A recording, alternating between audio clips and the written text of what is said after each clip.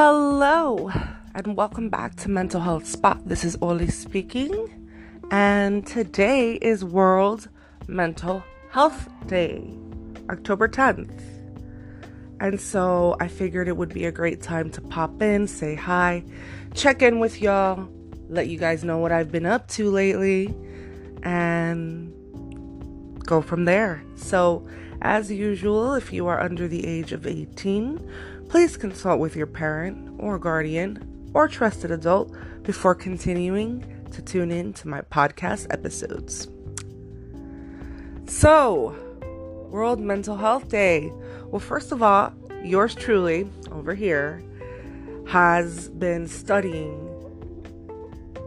relentlessly for 2.5 months for my Florida State licensure exam. Now, let me give y'all a little background since it's related to World Mental Health Day.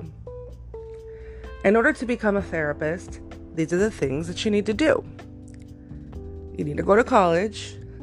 You need a 4-year degree, which is a bachelor's degree.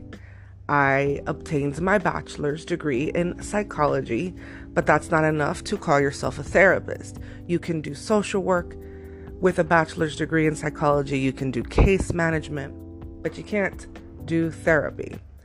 In order to be considered a therapist, you need at least a master's degree. And so I went to Nova Southeastern University and I got myself a master's degree in mental health counseling. And so ever since I got my master's degree, I'm lotioning my hands in case you hear any background noise. That's what you're hearing. After obtaining my master's degree, I landed a job where I'm at now at a wonderful agency. I've been there for almost 2 years. It's been a wonderful, positive experience. I have an amazing supervisor. She has been such a great support. And I landed a job there working with children, adolescents, and their families, providing therapy in the community, in our clinic, in the schools, and that's what I do now. The following step for a therapist is to obtain licensure in the state of your choosing. I live in Florida, therefore I am trying to get licensed in the state of Florida. So, how that works exactly. When you get your master's degree, you need to obtain 1,000 postgraduate hours of clinical experience. So where I work, I am simultaneously accruing my postgraduate hours. You also need to pass a mental health related exam.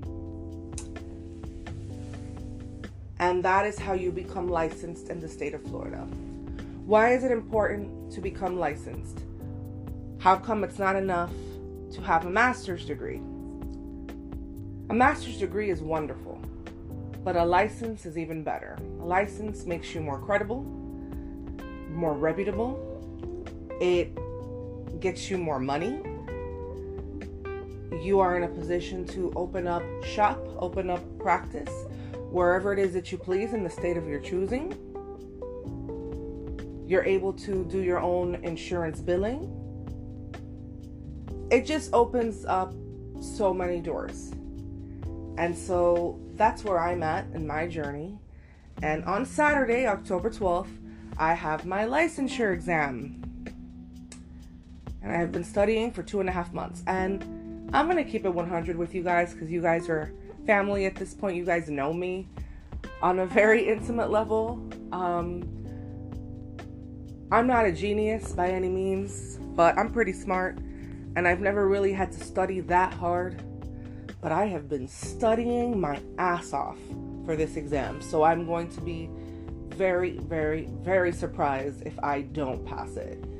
So send me good vibes and good juju because it's going to be one of the biggest moments of my life.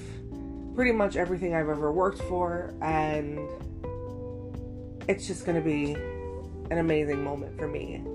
I'll be very proud of myself, and you guys know what I've been through. You guys know my history. If you've been keeping up with my podcast and you heard the episode about school bullying, you know that I was severely bullied in high school, and it got so bad that I just dropped out. And so I take a lot of pride in telling people that I am a high school dropout with a master's degree, because that's just not something that you hear often. It's kind of an anomaly. So I'm very proud of myself, very proud of how far I've come, of how many people I've helped just begin their healing process, how many people I've inspired, motivated, and encouraged. I'm very proud of myself for that. And I guess that does tie into World Mental Health Day. What does that even mean? My job as a therapist is to answer any and all of your questions or concerns related to mental health. If ever I don't know an answer, then I would point you in the direction where I think you could get that answer. But it's so important just to raise awareness about mental health. And you don't need to be a therapist to raise awareness. You don't need to be a therapist to educate others on the importance of creating a positive, safe, and loving environment for those who are struggling with mental health issues. So, it's World Mental Health Day. Do something today for me. Contact someone that you know is struggling, someone that you care about. Reach out and just say, I just want to remind you that you have my support. That's it. Nothing else. I just want to remind you that you have my support. Sometimes those kind of reminders can truly make all of the difference. It is so important to recognize that we all have our own difficulties and challenges, and you get through it all so much better when you're surrounded by people that care and are open and are receptive and are willing to hear you, to just listen. Sometimes people just need to be heard. And so, in honor of World Mental Health Day, I implore you to contact someone and remind them that they are cared about and that you are available to just hear them.